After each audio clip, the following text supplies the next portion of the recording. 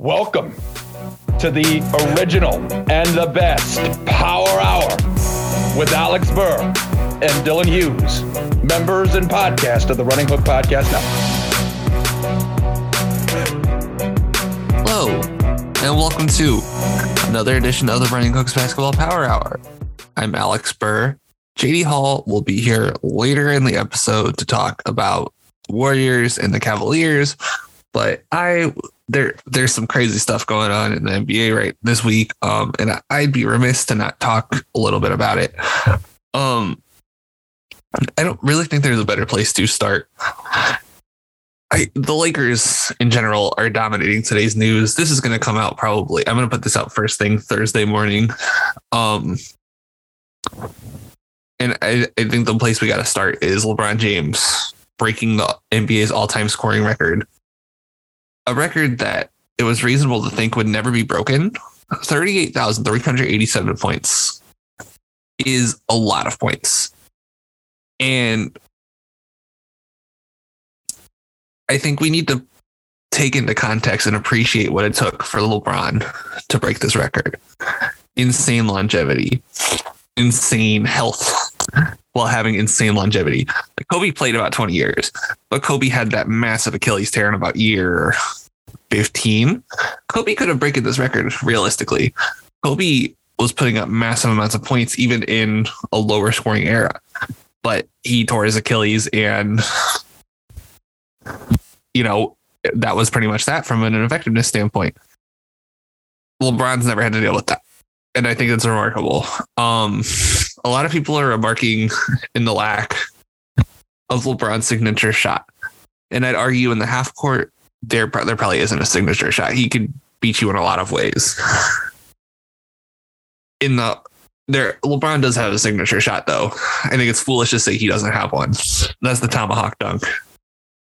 The fact that he gets up there in transition and just absolutely skies in the air and just annihilates the rim with aplomb. Like he gets up there and just destroys the rim, and he's still doing it. Now, the hops aren't what it used to be, right? He's 38 years old. I saw him try to I watched some of the game. The game interested me for other reasons other than LeBron breaking the scoring record. It helped that he was playing one of my teams for the Power Hour. But watching LeBron try to go for a chase down block, his signature chase down block, it just isn't the same anymore because he doesn't have that gear, right? But what 38-year-old would? It's remarkable that we see this guy doing such remarkable things, and I think to myself, why isn't he getting that chase down block? And it's he's 38 years old. There's only so many things you can expect a 38-year-old man to reasonably do. He's a legend. He's the greatest player of my lifetime. I don't know if I would say he's the greatest player of all time, but he's definitely the greatest player of my generation. I was born in 1997.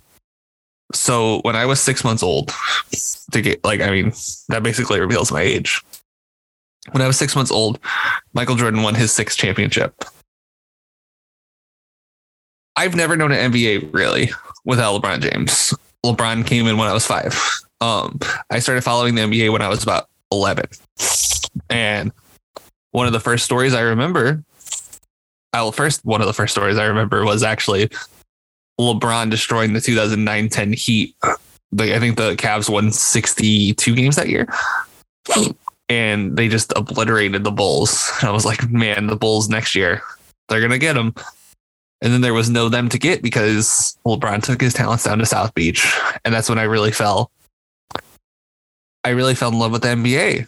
And Derrick Rose, I always talk about Derrick Rose being a big part of why I love the NBA, but I think LeBron's been the through line to my NBA fandom. All the guys I've loved, watching through their whole careers, Kevin Durant, James Harden, Monte Ellis, to give you some throwback, Zebo, just the players I love now, Poku, you guys, if you listen to this podcast, you guys know the players I like to watch.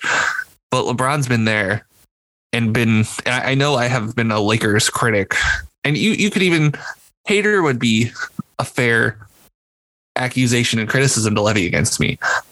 I don't think I'd welcome it with open arms, but I'd have to, if the shoe fits, you have to wear it. But I'm grateful to have been able to watch his career. Like, I remember a lot of my favorite NBA memories involve LeBron James. Like, just thinking about it, right? Game 6, 2012, Boston. Not a one that people are talking about a lot about this week. Like Simmons and Zach Lowe are both talking about Game 6 of the finals in 2013. An iconic LeBron game, to be sure. I'd say all in all, probably his best game, magnum opus, even though the defining play was a horrible miss by him. But 2012, Game 6 against the Celtics, backs were against the wall. I remember, I was so new to the NBA. The narrative was LeBron, choker, can't win the big one. And what does he do? 45-15-5, puts the Celtics away. And I don't remember the final score of that game. I just remember they won by about 20. And the Celtics, the Game 7 were decimated. And a year later, they blew up that team. And now, LeBron doing that Game 6 to them was the best thing that ever happened to him, because now they're look at who they have on their team now, and Jaylen Brown and Jason Tatum. That's because of that Kevin Garnett trade. And then LeBron challenged those teams in the conference finals, in their first conference finals. And so you can make a whole through line of East teams, right? Like LeBron's first East teams were against the, champion. His first year in the league was that Pistons team that dethroned the Shaq Kobe Lakers, the one that broke apart that dynasty. And then now he's playing against Luka. He's playing against, and he's averaging more points now than he did then. I don't think we can put into words. Now, I've prefaced this before by saying pace is higher, points are a little out of control. That being said, a 38-year-old averaging, realistically, let's put him at 25. A 38-year-old averaging, MJ came back and averaged 20 points a game, and he had an insanely high usage rate. Do you think they were just like, oh, here, MJ, go do your thing? Now, did MJ take 2 seasons off and then come back? Yes. Did he also struggle even more the next year? He sure did. He sure did. So I think we have to take a second sometimes. And I know I've done my fair share of criticism of LeBron on this podcast, but breaking that record, getting to 38,388 points, it's a testament to longevity. It's a testament to I know he's missed some games in the last few seasons of his career, but in the first 15 seasons of his career, he hardly missed games. And with the way the NBA is structured now, we have young guys doing load management games. Like, we have Luka Doncic missing games for load management. So, okay, 2017-18, the year where he drags that Cavs team to the finals. He plays 82 games, plays 37 minutes a game. I'm sorry. There is no superstar. Jokic isn't playing 82. Well, Jokic would not play 82 games this year, but we lauded Jokic for his durability and consistency. Jokic has played, I think, all the games once in his career. Tatum, I think Tatum's gotten there. I'll look at Tatum real quick. I don't know how many times Tatum's played 80, 79. So he's missed his first couple of years. He missed a couple of games. 2019-20, he missed a few games. 2021, he missed 8 games. 22, he missed 6 games. So it's really hard to play that many games and score that many points for 20 years and still be bigger than everybody, stronger than everybody, more athletic than everybody. We need to take the time to appreciate what he's done and how great of a career he's had. That being said, now's not the time to do that because it is trade deadline season, folks. Unfortunately, I won't be able to break down the majority of these trades because I will be off mic. I think it will be a delicate way to put it for the next 2 weeks. But I did, if I had a chance to talk about any trades, I did want to talk about them. So I'm not recording this till 9:30 on Wednesday the 8th. There was a pretty big trade that happened today. So D'Angelo Russell, Malik Beasley, Jared Vanderbilt are going to the Los Angeles Lakers. I'm going to pull up the exact details of this trade. Massive, massive trade, though. I know Russell Westbrook and a 2027 first are going back to the Jazz. And then Mike Conley, I believe, Nickeil Alexander-Walker, and a few second-round picks are going back to the Timberwolves. I'll add any stuff that I missed. That's the basic gist of the trade. Wait, did we get any more breaking news? Let's see. Let's see if we got. I have tweet notifications on. Okay, it's not something important. I can talk about that in a second. So the Jazz also received Juan Toscano Anderson and Damian Jones, who, by the way, will probably help a team. Teams are looking for backup centers. I could think of a couple teams that could use a guy like Damian Jones. Portland. Team that also made a trade tonight. So looking at this trade, the Lakers came away with a king's ransom. Getting Malik Beasley, Jared Vanderbilt, and D'Angelo Russell. I don't know why. I have an idea why the Wolves were so eager to trade D'Angelo Russell in that he's an expiring contract. So I understand why maybe they weren't able to get a ton for him. That being said, Russell's a pretty ideal guy next to LeBron. He's a good scorer. He wants the ball, but I think he's going to be smart enough to be like, hey, I need to get off the ball here. He's not a bad catch and shoot player. Malik Beasley, probably the most underrated player in the league right now. Catch and shoot ace, good defender, steal for 1 first-round pick. And then Jared Vanderbilt, they were talking about this guy for a couple seconds. So I'm not surprised he was kind of just tossing this deal. I really like this return for the Lakers. I think this move can vault them. Now the Lakers are 25-30. They lost to the Oklahoma City Thunder last night in that game where LeBron passed Kareem for the scoring record. I'm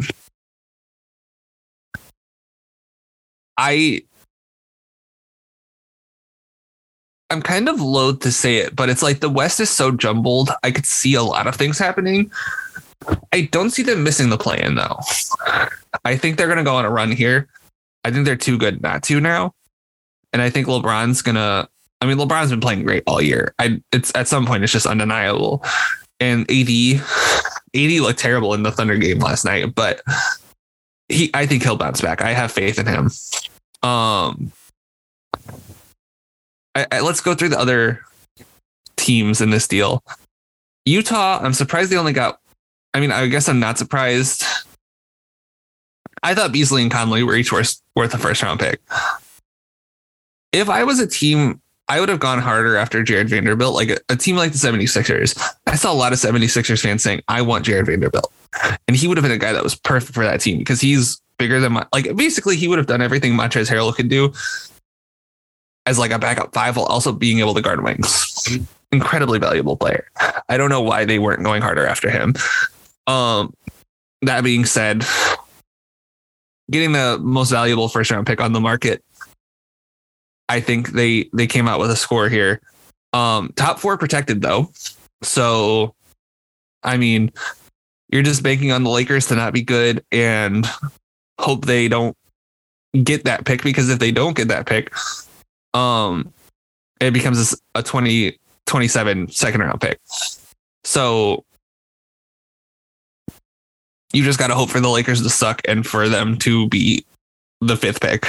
That's your best case scenario for the for the Jazz for the pleasure of for basically buying out Russell Westbrook. That's basically what the Jazz get out of this trade is they're buying out Russell Westbrook and they're probably going to buy out Damian Jones too. Scotto Anderson, maybe, but I don't think I could see them buying him out. Russ, I think will have immediate interest if he's willing to take another backup point guard role. I thought he was doing well in LA, but obviously you could take this package 10 times out of 10 if you have it. I'm not hating on Russ at all for this. And then for the Minnesota side, at some point we just have to accept the fact that Nickeil Alexander-Walker might not have it. This is 4 teams now for my guy Nickeil. Listen, it's just basically just a throw in this trade, it seems, to make salaries match, probably. Mike Conley is a guy who I think makes sense for the Wolves and what they're looking for next to Anthony Edwards. And plus, with a guy like Mike Conley, he has experience next to Gobert. Now, are you building the Minnesota Jazz? Or are you building the, Los Angeles Timberwolves? It's, who can really say? I think that what's interesting about this trade for Minnesota is that I think it makes more sense for the Ant side of things than the Rudy side of things. Rudy, it's very clear where the connection is. Ant, very good scorer, very good. And he needs someone who can control the offense. And we saw last year. I mean, basically, you're throwing Mike Conley in the situation he was in with Donovan Mitchell. I mean, it's basically just a shot-for-shot remake of the Jazz, except you're adding Karl Anthony Towns. So this is an interesting mix of guys for the Jazz, or for the Timberwolves. I'm interested to see how they proceed from here and what angles they take. I'm just really interested to see. So the other, I guess, minor move of the night, and it's interesting, I guess. Josh Hart is being traded to the New York Knicks for Cam Reddish and a protected first-round pick. The Josh Hart thing didn't really work out in Portland, huh? He was a starter there. To me, this kind of signals that the Blazers might be blowing it up this year and going for Wembanyama. Because if you can get stuff for your other guys, then you have a chance to make serious hay in this trade market. And I think those guys, they need to see the opportunity ahead of them. And plus, this is also going to be team 3 for Cam Reddish now. Hopefully he gets some actual burn here. For the Knicks side of it, so the question is, where does he slot in? I don't think he's starting over Grimes. And he's obviously not starting over Brunson or Barrett.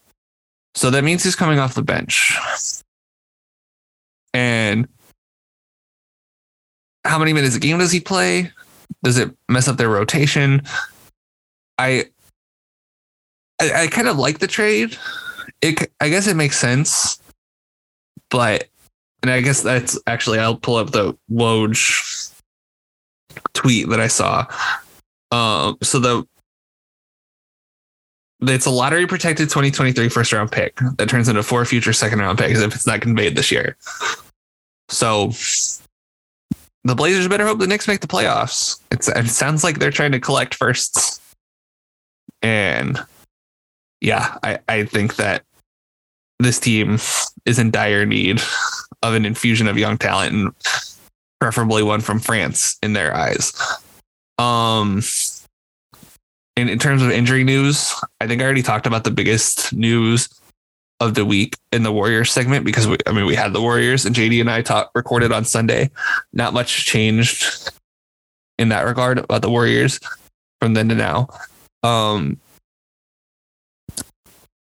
I will say KD going to miss the All-Star game. Zion also going to miss the All-Star game. So it'll be interesting to see who takes their place. And yeah, it sucks. Injuries suck. I wish we could turn them off. But it's just like I predicted. The Warriors won on Monday. That's just like I thought they would. So let's go ahead and talk about the Oklahoma City Thunder, who spoiled. I think spoiled is a great word to use. Spoiled LeBron's crowning achievement. They're 11th in the West, 26 and 28. Last 5 games. Lost to the Warriors, 128 to 120. Lost to the Rockets, 112-106. Absolutely gobsmacked the Rockets in their next game, 153-121. Then got absolutely destroyed by the Warriors in their next game, 141-114. And then beat the Lakers last night, 133-130. I mean, not much. Poku went down. I mentioned that injury on one of my last monologues. Poku went down. That's a huge injury for this team.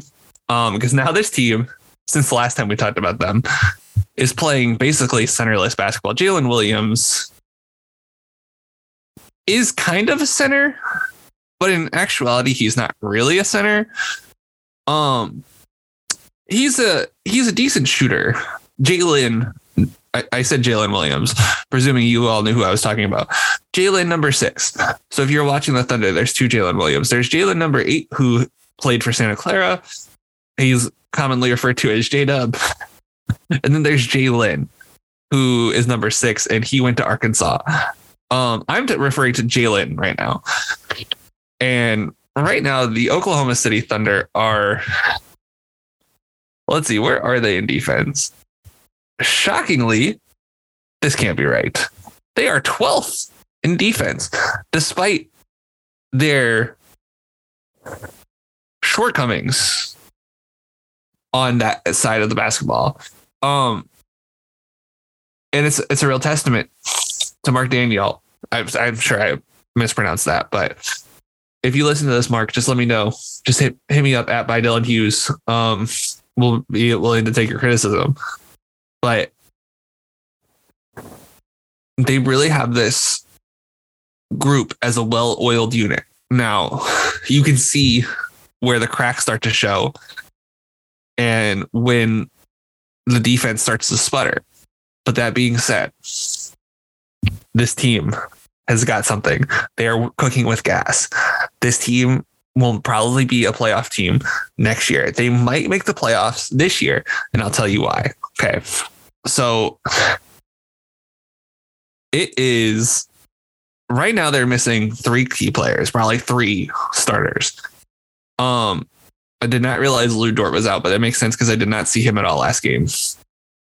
He has a hamstring injury, and Mark Daniel said, that's the pronunciation I'm going with, said that Lou Dort is certainly not close to playing. Chet Holmgren, obviously out for the season. I don't think they're going to bring him back. I think this is going to be like Blake Griffin. Let's just go Blake Griffin. Easiest comparison. Pokusevski, he's going to suffer a non-displaced tibial plateau fracture in his left leg and will be reevaluated in 6 to 8 weeks. Well, it's been about 6 weeks. So, and Poku, when he was playing, was averaging 1.3 blocks a game, which isn't a whole lot, but it was some semblance of weak side rim protection, which this team so desperately needed. Let's see. Because this team is very small without Poku, and Poku is not big. He's tall.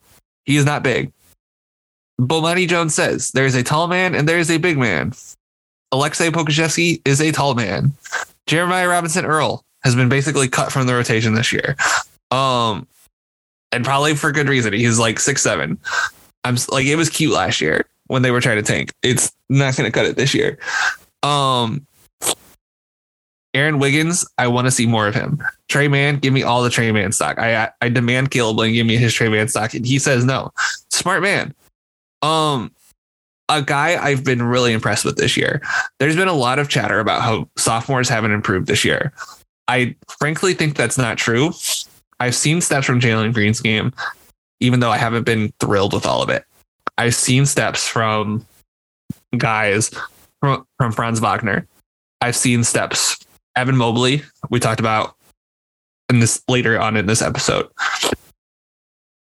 Zaire Williams definitely got worse. Scotty Barnes definitely took a step back.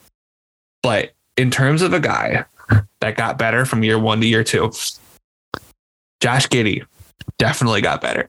That jump shot is looking way better already than it did in year 1. I don't know what happened. I don't think the numbers would necessarily bear this out. What did he shoot from 3? Yeah. So he's already up to 31.5% from 3 this year, which might not sound that great. But last year he was at 26.3% from 3. And you realize, oh, shoot, that's a massive improvement. Up from 71%. Well, we're rounding up here to be generous. Up from 71% from the free throw line to 78%. Really good improvement there. Up from 2-point percentage, 53% from 2 last year compared to 49% last year. Or the 53% this year. Everything I wanted to see from him on the offensive side has improved. And we're starting to see it in the OKC offense. Now, is he a good shooter? No. He's still bad. But going from dreadful to bad is making a big enough impact in this offense where I think him and Shea can play together. Now, he needs to keep getting better. But they have the world's greatest shooting coach on their staff. And if what this season is showing me is that this jump shot isn't broken. It's just not. And there's a player there. This guy's going to be a problem. I was telling JD on my last episode, I was looking at all the rosters, seeing okay, this guy could be a possible all-star. I thought about it for a second with Giddey. I'm not going to say I was like, oh, this guy was going to make my team. This guy has been really good this year and taken a huge step forward in year 2. Not a whole lot of sophomores can say that. The defense has incredible defense from a second-year player. His defense year 1 stood off the page. This year, it's gotten better. And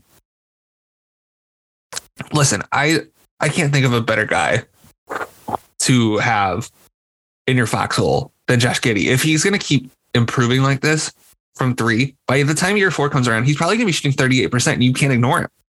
And if you can't ignore Josh Giddey, he's going to score 25 points a game because he's got handles, he's got moves. He's going to average 25 and 10. There's just no doubt about it. Now, the other guy on this team that's intriguing, if he had a jumper, a little bit better of a jumper, would be J-Dub, the aforementioned J-Dub. Also shooting 31% from 3 on the year. The Thunder have really done a good job of molding their team in a way that these guys are all incredibly high IQ players. And that is a testament to Sam Presti, to building a culture. People were like, oh, this tank is taking forever. Again, I need to remind everyone when I talk about the Thunder, this tank has been going on. So Chris Paul, let's just do a real quick timeline. Chris Paul gets traded there for Russell Westbrook in 1920. Okay. Danilo Gallinari gets sent over. I don't remember exactly for what. It's been a while. Shea Gilgeous-Alexander. Oh no, Danilo Gallinari comes over in the Paul George trade. That's right, with Shea Gilgeous-Alexander. So you have that whole situation going down. You have in 2019-20, they make the playoffs. They're the 5 seed. They play an incredibly tough 7-game series against the Rockets, who then get embarrassed by the Lakers. They get pants by the Lakers in the second round. Then they decide to blow it up. They let Danilo walk in free agency, and they trade Chris Paul to the Suns. And they acquire all these picks. They acquire even more picks than they already had from the Westbrook and Paul George trades. So this is in the offseason of 2020, right? This is the rebuild is kind of just beginning now. Like, they obviously had acquired all these picks, but now they're actually tearing down. They don't realize it yet. Maybe they do. They're smarter than me. They have a bona fide star in Shea Gilgeous-Alexander. And so first year, they're terrible. They had to shut Shea Gilgeous-Alexander. They get Poku in the first round. Poku was the big get from the 2020 offseason for the Thunder. And so they get Poku. They're terrible. Get Giddey. And they get Trey Mann. Last year, they're terrible. They get Chet Holmgren. Hurts himself. But now look at them. They're on track. Right now, they're not very far out of the play-in. They're not. I'm going to pull up the standings real quick. Actually, wait, no, I have the standings pulled up. I need to keep this page open for eternity. Like they're ahead of the Blazers right now. I'm assuming at some point they're going to probably fall. So, okay. So right now, 0.5 games behind the Jazz. And the Jazz, the move today signals to me they're going hard for Wembanyama. So that means they're probably going to jump into the play-in. They're a game and a half behind New Orleans. Behind Minnesota. 2 games behind New Orleans. 2 games behind Golden State. 2.5 games behind Dallas. Really close. They go on a 5-game winning streak. They're in the playoffs right now. Now, I'm not saying they will go on a 5-game winning streak. This team is really, really unbalanced, and that makes it really hard to rip off a winning streak like that. But when you have that guy, and the Thunder have that guy in Shai Gilgeous-Alexander, he is 1A. He is the man. How many teams can say they have the man? Not a whole lot. And I mean, the Thunder have the man, MANN. They have the man, MAN, and Shai Gilgeous-Alexander.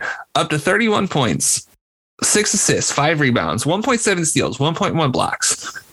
35% from 3, not taking a whole lot of threes, taking 18 2 attempts. Basically unheard of in this era. Most guys are gunning from 3. He's eschewing the 3-point shot and getting to the line 10 times a game. Just saying, I'm going to dominate inside the arc. And he is having a season to remember.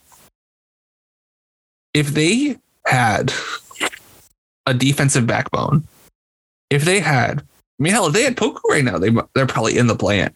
The fact that they've been this good without Poku, without Chet, could you imagine if they had Chet? They've been doing this without Chet last year. I don't think Chet at Gonzaga. Drew Timme, fine college player, but he is not anyone's idea of, Akeem Olajuwon, even at Houston Cougars. Okay. He's not going to drag anyone to a championship. He needs NBA players around him. I mean, I know Gonzaga got upset pretty early in the tournament last year, but it wasn't Chet's fault. It was not Chet's fault. And the big man's very talented, very skilled. He outdueled Paolo in their one duel last year. And I remember watching that game. I'm like, oh no, it's quite obvious. And then, I came around to Paolo being the first pick. But Chet, man, you throw Chet on this team. Now, I will say one thing this team needs. What I was saying earlier about tall versus big. Poku and Chet are tall. They're not big. They need big. Like Jalen Williams, big. Josh Giddey ain't small, but he's not really big. Shai is big. Lou Dort is big. They need someone down low like that, though. Or you need someone like that at 3-4. Like, PJ Tucker wouldn't ever. I think PJ Tucker would rather die, probably, than go to Oklahoma City. But you need someone like a PJ Tucker. Someone like Isaiah Hartenstein, maybe. Like, someone who just with some width on their body. You can't just have tree trunks there. It's not sustainable. You need someone who can hit somebody down low. And people think that today's NBA is soft, but there's guys in the NBA who will take you down low and eat you up. And I think the Thunder just need that. But I'm a really big fan of where they are. I think in a couple years, you throw all this talent together. I mean, hell, I haven't even seen Ousmane Dieng play that much. I want to see him play some more. The sky's the limit for this team, man. And plus, they're going to have some really juicy lottery picks coming up. They're going to force Houston to contend starting like next year because of the stranglehold they have on Houston's future. So I'm excited for that. Make sure, thank you all so much for checking out this half of the podcast. JD and I are going to be coming up again. This this podcast, I'm going to release this early in the morning on Thursday. I know a lot of it might be outdated by the time it comes out, but for the sake of the team stuff won't necessarily be outdated unless there's like a huge trade involving the Cavs, Warriors, or Grizzlies, which there always could be. So I'm willing to take the L if that happens. But it's been great. No power hour. There's going to be a football basketball draft coming out this week. 3 power hours this week. So get ready to be overloaded with basketball talk. But no power hour next week. Well, JD and I will be back the week after to get you back to speed on the NBA. We might even do awards picks. I think it might be about that time to pick MVP and folks. Josh Green, front runner for Defensive Player of the Year. In all seriousness, we need to check out the other stuff on the Running Hook Podcast Network. Make sure you check out Facts and Stats as well. Make sure you check out Linsanity. Make sure you check out Circle City Cinema. Let me know what you think of that football and basketball draft. And if you want to hear more stuff like that in the future, at Alex Burr 4. I know I jokingly throw out other people's ats at the end of that episode, but if you listen to this episode, then listen to that episode. Let me know what you think of the draft. If you had a good time listening to that, if you want to hear more of it, just let me know. And thank you so much, and enjoy the second half of this episode. And welcome back to the Power Hour. I am once again joined by JD Hall. You probably just heard me talking about the Thunder. I would like to throw a curveball in the tradition of throwing a fastball. JD, what is your favorite Cubs memory that's not the World Series? Ooh, that's tough. You know what? He's not my favorite player no more, but I gotta mention him. But it was Wilson Contreras and Javier Baez making the All-Star team together. I was very excited for that. For one, those was my number 1 and number 2 favorite players, and I felt like the connection that they had on the defensive end, while being a bulk of the burst that we could get on offense, I felt like they really deserved it. And then to be starters, I felt like it showed that we had, to me, the top 2 elite defenders in the league. Well, so that's a great memory. I don't remember the White Sox winning the World Series. So the best White Sox memory I have, well, I didn't watch the Mark Burley perfect game, but I remember I was at a park and my dad was listening to the game on the radio. And he's like, Mark Burley just threw a perfect game. I was like, hell yeah. I think I was like 8 when that happened.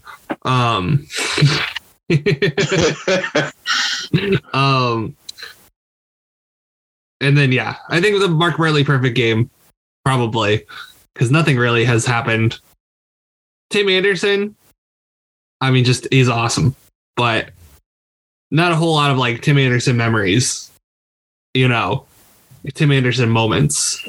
Yeah, I'm hoping not enough big ones.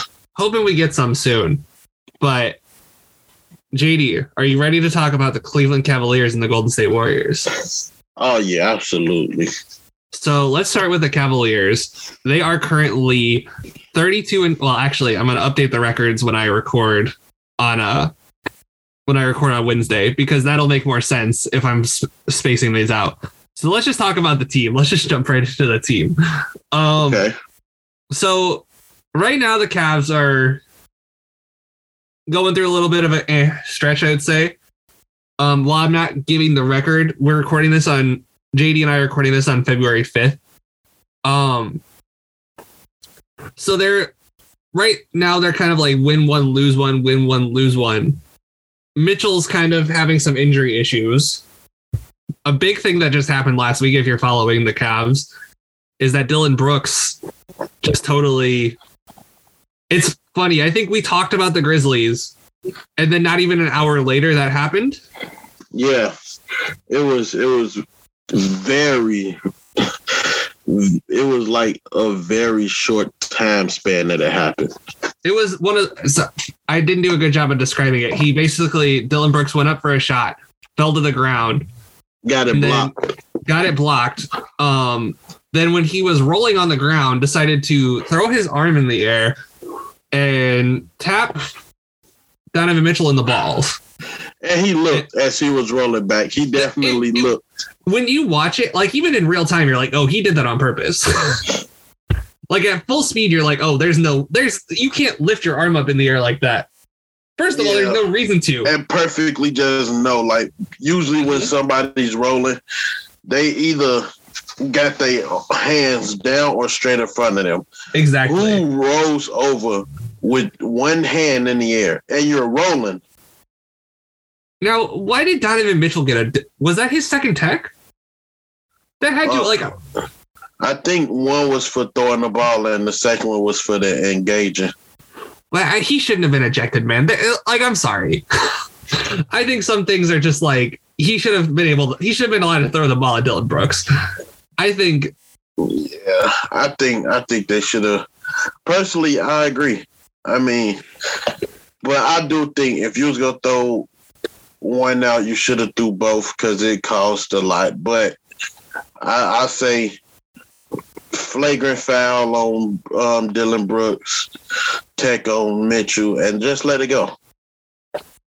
But you and I talked a lot about Mitchell on when we recorded our All-Star pod. So if you want to hear like our extensive thoughts on Mitchell, you can listen to that. Because JD specifically didn't want to talk about that one game he had against that one team. I refuse. I mean, do you really have anything you want to add about Mitchell? Since I feel like we spent a good amount of time talking about him. No, I mean, I think we did. We covered everything as far as Donovan Mitchell go.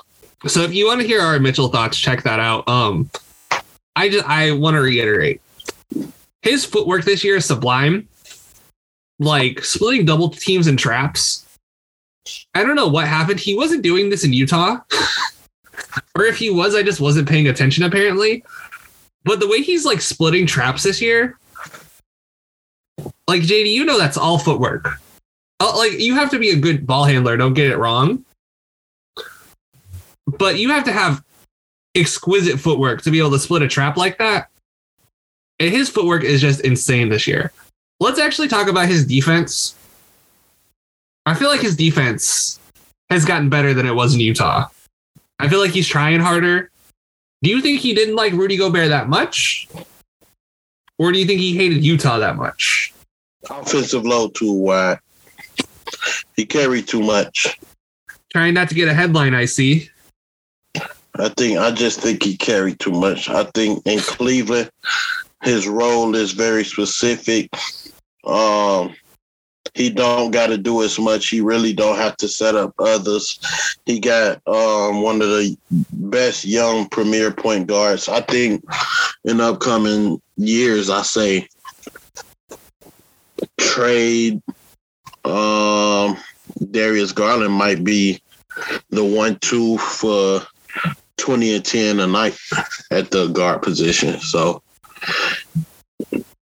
having that as your backcourt mate, you don't have much that you really need to forcefully do. Then you got two premier inside defenders. I think when you're around a group like that, well, what you got to do is very specific and it's consistent. You're around consistency and it's not a question. I think you want to play harder and do more because you feel like these guys got your back regardless. That's true.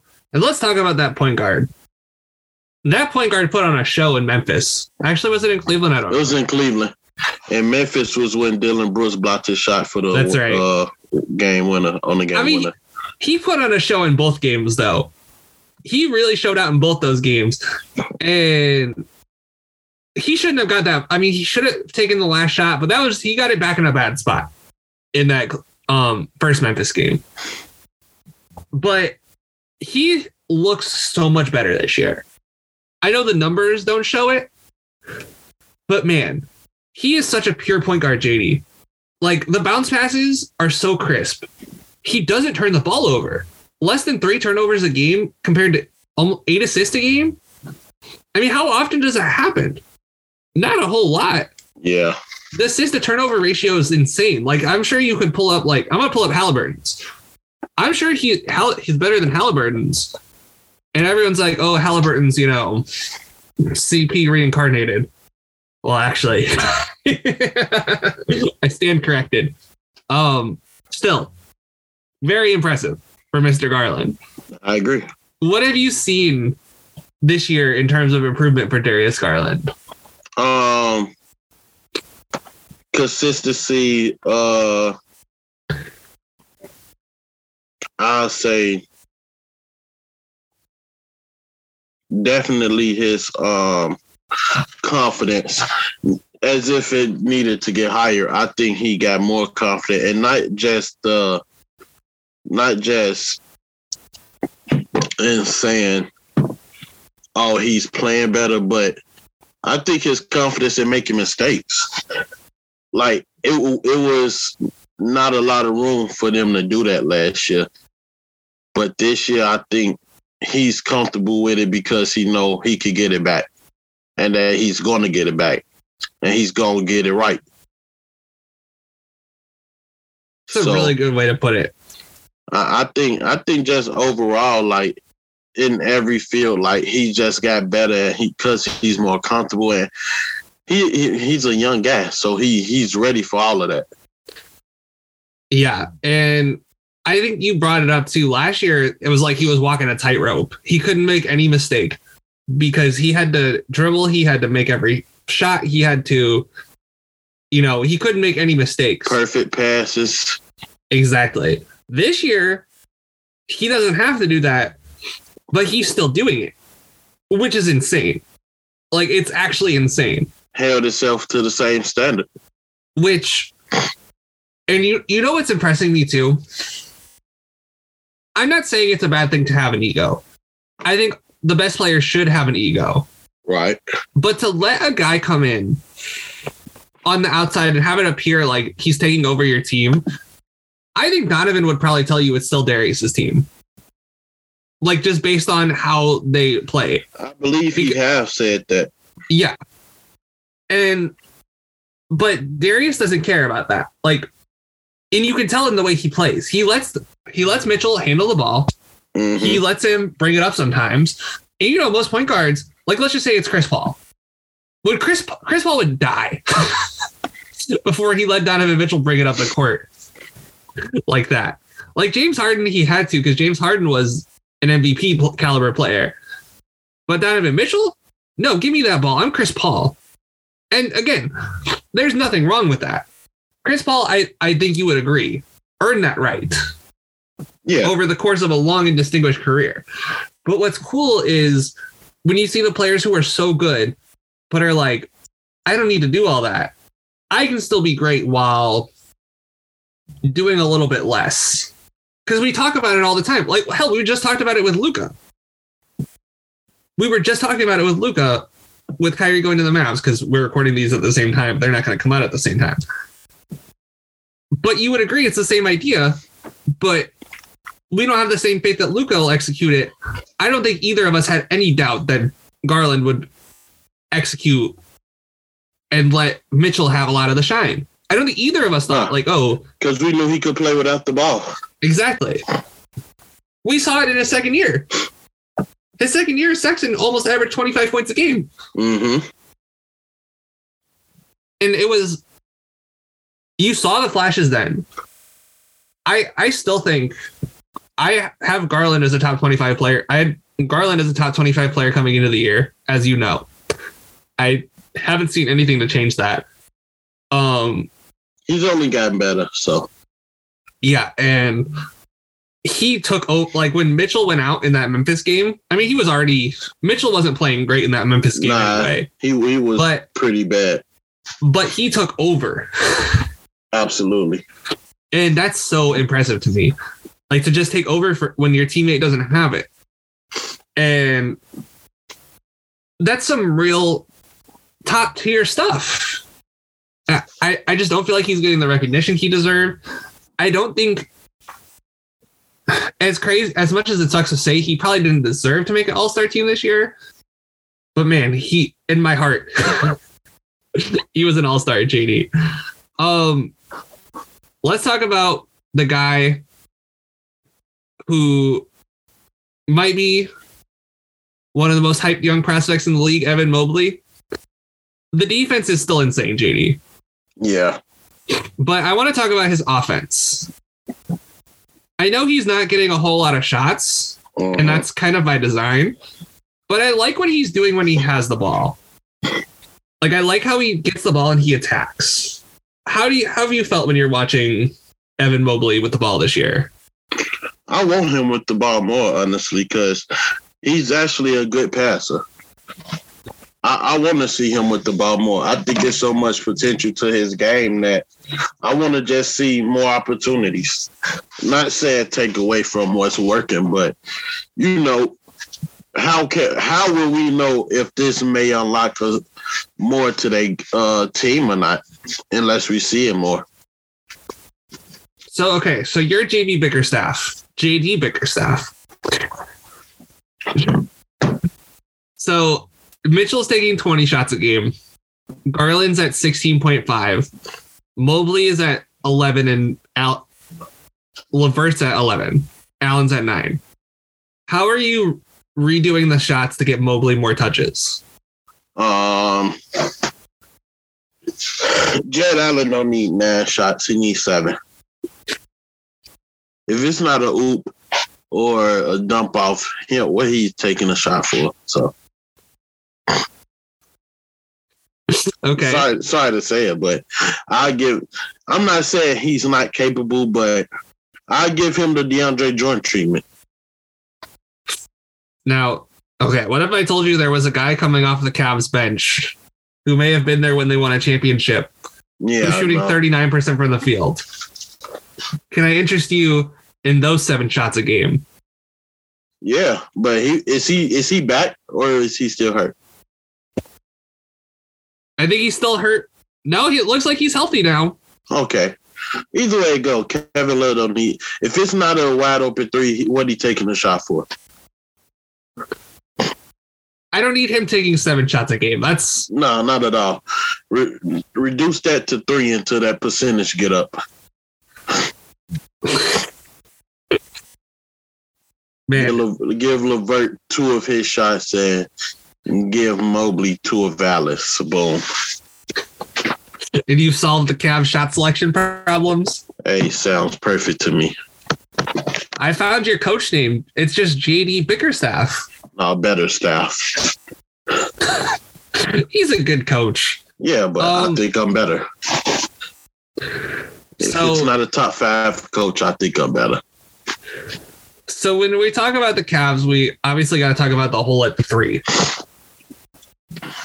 I don't know if I think we kind of just addressed that on the last pod, right? We kind of talked about it, but do you think if they don't address it, let's just say they roll with Okoro, LeVert, Osman, Dean Wade. Let's say, those 4 guys. Right. Do you think that's going to be good enough? No. Or do you think they need to get I don't think Jay Crowder would be a good fit here. People are saying it would be. I don't think it would be. They need someone who can actually make shots. I don't think it'll be bad, but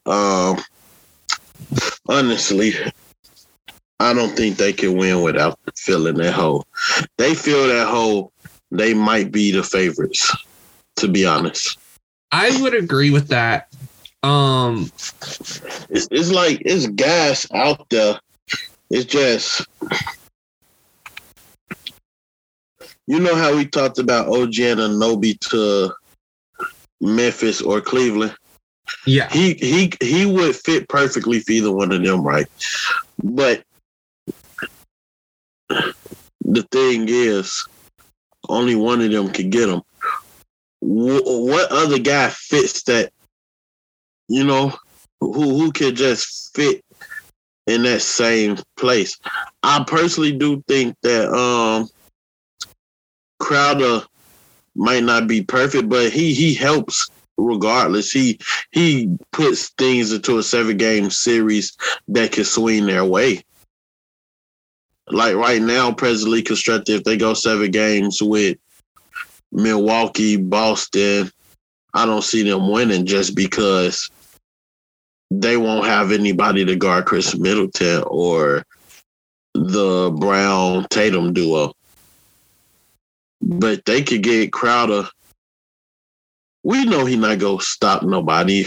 Like, he's not going to just stop him. But he could get a pivotal stop in the game, or that hustle, or making the extra pass, or Anunoby. We know what Anunoby has done in the playoffs. I don't know. I just think they need to upgrade in that spot, and if they don't, they won't make it out the East. I just thought of something. Now, I don't know if this other team will go for it, but let's just say hypothetically they say yes. If you're Cleveland, would you do Kevin Love for Jonathan Isaac and Terrence Ross? If I'm Cleveland, yeah, because for one, Terrence Ross can come off the bench and score with Karis LeVert. And for two, Jonathan Isaac has so much potential if he can actually stay healthy. Like this first time we saw him in like 2 to 3 years. Your answer makes me think Orlando would definitely say no. Yeah, I don't think Orlando say no, but if I'm Cleveland, I give it a shot. I mean, they'll be like bringing back better defensive line marketing. And then that defensive lineup will really be crucial. Yeah, no kidding. Real quick, I want to talk Karis LeVert, if that's okay with you. I think he's become a polarizing player because he got really hyped up when he went to the Pacers. Yeah. Like, you know, in the Harden trade, they're like, oh, the Pacers stole LeVert from the Nets. Yeah. But he's kind of just been And obviously, you know, he almost died. So that has something to do with it. But I feel like in Cleveland, they're trying to fit a square peg in a round hole. Because I feel like they're trying to make him a spot-up shooter, and I don't feel like that's his game at all. No. And I feel he's like... a shot creator. Exactly. And I don't feel like there's enough shots to go around here for him to be that shot creator. Does that make sense? Nah, I actually agree. I'm glad you agree. So big picture questions about the Cavs. I mean, I guess we've already asked them. Do you have any big picture questions for me about the Cavs? No, I think we addressed it last time when I asked who you think would be the best fit for that 3-hole. I said we can move to Golden State. Yeah. Again, not going to read off their record just yet. I will read off the records when I get to that time. However, I did mention the date that we are recording this, JD and I, and some very unfortunate news occurred. I think, JD, we couldn't have better timing in recording this pod today. Kyrie, we were going to do this today anyway. Kyrie, Steph, look at us. I mean, so Steph is going to be out for a couple of weeks with a leg injury. And I don't know what a couple of weeks means. This is his second big injury of the season. He's already missed a few games. He's definitely going to miss the All-Star game now. Yep. Kyrie go take his spot, and Darius Garland or Harden will get Kyrie. I mean, hey, if it works that way. So what do you think this means? The Warriors kind of survived the first Steph-less stretch. They did pretty good without Steph the first stretch, actually. Yeah, I mean, Clay was averaging 29. Jordan Poole was averaging, I believe, 22, 23. And Clay had that, big 54-point game against Atlanta. But I don't think they can do it again. I think that's the problem. I think one time, it's just a couple of weeks. We got this. But JD, I don't think it's possible to do it twice in the same year. Am I crazy? Do you think I'm off base there? Only for this team. For one, yeah, they lose in the greatest shooter ever, but they got the second, in my opinion. And I mean, you just say he went for 54. We know there's nobody in NBA history that could get hotter than Klay Thompson. So I think just with him, if he catch fire one game, that could last 3 to 4 games, and with the efficiency that he shoot with. Then you got the ultimate X factor in Jordan Poole, where this guy could go for 45 tonight, just on the random. Kuminga has been looking good. They other guys have been looking very good since everybody been back, and that's the reason why I think it can last. I mean, Jermichael Green, Kuminga. Who was the other guy that just came back from injury? Was it? I mean, this team has been kind of wacky. Yeah. Was it Jermichael Green? No, I just said him. It was a third guy. He just made their return. Wiggins. Wiggins, yeah. I was like, yeah. All three of them just made their return back, and we know Jermichael Green has contributed to winning in different organizations. And he looked good last night. Kuminga definitely looked good last night. And Wiggins is Wiggins. We know this guy averaged 20-plus points before. We know this is something. Wiggins came in the league as a scorer. He's a good defender now, but he's always been able to score. So I think they actually might be able to maintain a little bit better because Klay and Poole won't have so much on their plate because the other guys have been looking pretty good.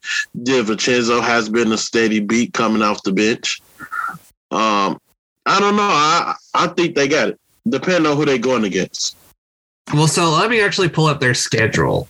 So let's just say this episode goes out on Thursday. Hypothetically, this episode goes out on Thursday, the 9th, right before the trade deadline. So on Saturday they're playing the Lakers. So going into the All-Star break, they're playing the Lakers, Wizards, Clippers. 1-2, 2-1, probably. They should beat the Wizards. They beat the Wizards. They beat the Lakers. Probably. Those two games are at home, and then it's at LA for the Clippers. Coming out of the All-Star break, you got Lakers, Rockets, Wolves, Blazers, and then after the at Lakers, it's a big homestand for the Rockets, then Wolves, Blazers, Clippers, Pelicans. I don't know, man. That's a pretty, those last two games are pretty tough. And the Pelicans... Yeah, I wasn't talking about them. I was talking about the earlier 4 or 5. They could beat all of them. They could, but they could also lose all those games, too. I mean, I think the worst... all of them. I think they're probably going to go 5. I think maybe 4 and... So let's just say that's a 10-game stretch. That's basically, yeah, that is 10 games. Actually, it's 9 games. So 9 games. I could see them going 4 and 5, 5 and 4. I don't think their season is lost. No, it's not. Give me 6 and 3 because I'm a Klay Thompson advocate. I think they're going to lose a game they should win, and I think they're going to win a game they should lose. Of course. And it's going to be... Listen, it's going to be rough. But like you said, maybe Wiggins could be old Wiggins again. You never know with this team. This team literally defies all logic and explanation. If you're the Warriors, you got to hang in to the play-in. You got to hang in the play-in because we're so far into the season now. They're 55 games in now. Almost. Well, right. 53, technically 53. By the time this comes out, there'll be 55 games. You're at 7th right now. Okay. There is very little room between you and the Thunder at 12. The Lakers at 13 are about 3 games behind you, 4 games, Lakers are going to be scrapping and clawing, and especially if they make a trade between now and then. Minnesota is very incentivized to try to make the playoffs. New Orleans is fighting for their lives, apparently. That team you and I have been both putting, you and I have been like, nope, we're putting them off in the midst of a very long losing streak that was just snapped yesterday. Yeah. I'm just saying, JD, this team is good. And I don't not have faith in them because this team has risen from the ashes before. In 2021, that team had no hope and they should have made the playoffs. They should have beaten the Grizzlies. They didn't beat the Grizzlies, but they should have. Yeah, thanks to Draymond Green. It was a lot of factors. Kelly Oubre played a big factor in that. He was just terrible all year, but that game specifically, Draymond turned it over because he was scared to shoot, then missed another floater. I think this Warriors team, I don't think, based on the trials and tribulations they have had all year, I don't think I'm as scared of them going into the playoffs as I was in 2021. Now, if they start to hit their groove in like the middle of March, maybe. But right now, I'm like, okay, I just don't feel like they're those guys at the moment. I could be very wrong. But right now, I think in terms of title contention, I'm not saying this knocks them out entirely, but we don't know how long Steph's going to be out, JD. A few weeks can mean a few weeks can mean 2 weeks, or it can mean 5 weeks. I mean, at the very minimum, when I hear few, I think 3. So I go 3 to, just because I think I read impartial tears or something like that. I'm going to go 3 to 7. And 7 weeks from now is like the start of the play-in. So I mean, he'll be back by then. Yeah, but let's just say they just gave a official timetable, which is the scary thing. Yeah, exactly. So I gotta think the worst. Exactly. So and he's so important to this team. Absolutely, best player. And I don't think there's a more important player in the league to a team, probably even more important than Giannis or Jokic. And I don't know. I want to have faith. I just don't think this team, until I know what's wrong with Steph, I'm not going to have them in that title contingent tier. I think I'll have that, like, I'll still have respect for them, but until I know exactly what's wrong with Steph, I have respect for them. I can't do it, Jay. I can't get that far. I don't know. I mean, for me, I just can't go against them. I just can't go against them. But every year since the play-in's been around, JD, you've seen this. Other than the first year, the last 3 years of the play-in, especially in the West, we've talked like there's always been a team that's underperformed.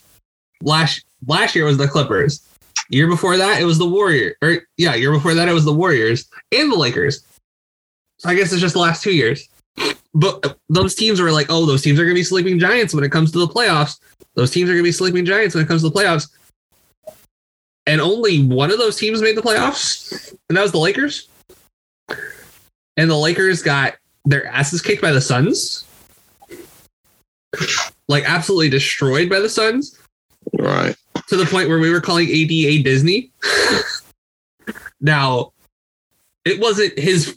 looking back, I don't think it was all his fault. But I think playing in those playing games takes a lot out of you. Because you got to prep for those games like a Game 7. What do we know about playing in Game 7, JD? They're the hardest games in sports.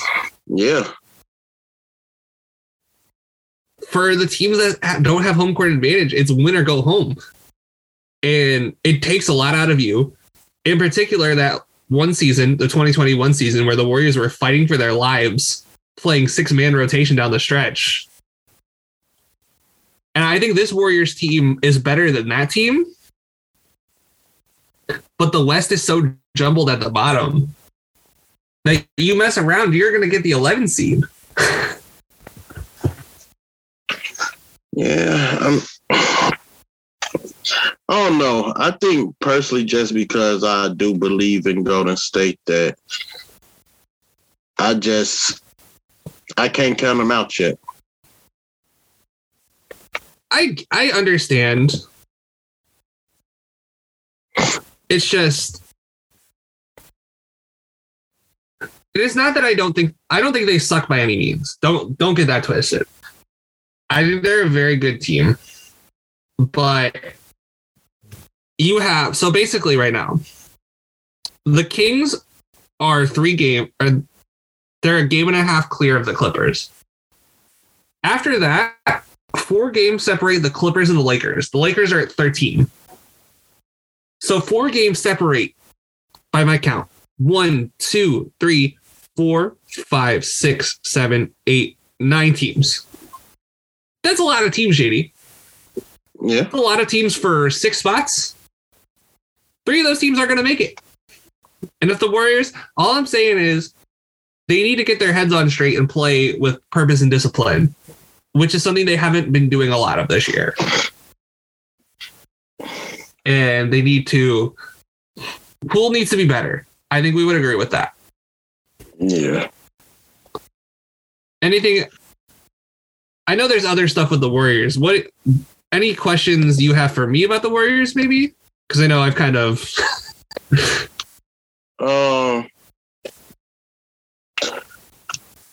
If outside of health, what is their biggest fix? Like what could they fix at the trade deadline? In general, what do you think they need to make a trade? What do you think is best for them? I think if they could snag Alex Caruso, I know that's not something you want to hear. Let's just say a guy like Alex Caruso. Yeah, of course. Like, why would you say his name in particular? Well, his name has been rumored to his name has been rumored to the Warriors for a while now. They need to leave him alone. He's happy.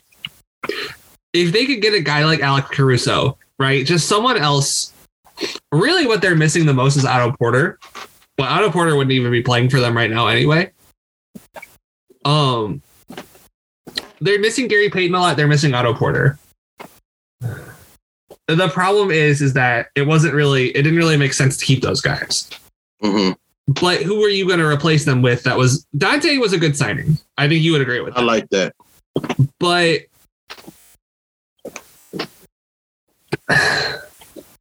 he's not GP2.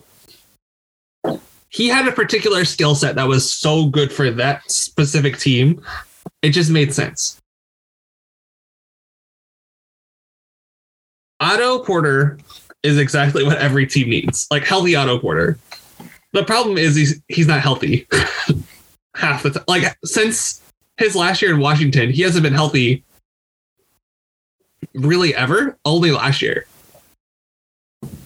And 6'8" wings who can shoot 40% from 3 don't grow on trees. Getting those guys for minimum contracts don't grow on trees. Right. So I don't really know how you were supposed to replace him. That being said, I don't know what they thought they were going to get out of Kuminga this year or Moody. Those guys have been fine. But to get the best out of those guys, it wasn't going to be in Golden State. I'm just going to be honest. I think Moody let me down because he had started off real well. But Kuminga, I think Kuminga's going to be just fine. You know a trade would make a lot of sense? Moody for Duarte. Just admit both of you were wrong. Just admit it. I don't like Duarte. He's better for the Warriors, I think, than he is for the Pacers. And Moody's better for the Pacers than he is for the Warriors.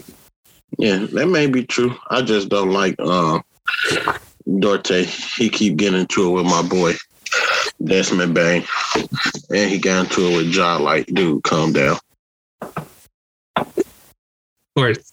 I haven't been keeping track of your beefs lately. So let me ask you then, what would you do if you were JD Myers? That's what I'm going to start doing. I'm just going to start importing your names in front of these GM's names. What would you do if you were JD Myers and they were telling you, go out and make us a trade to get us a championship? What would you do? All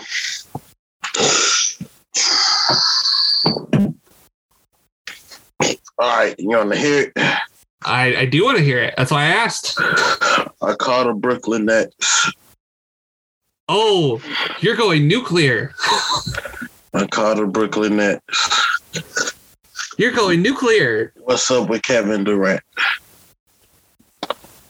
And if I can't do that, I say, okay.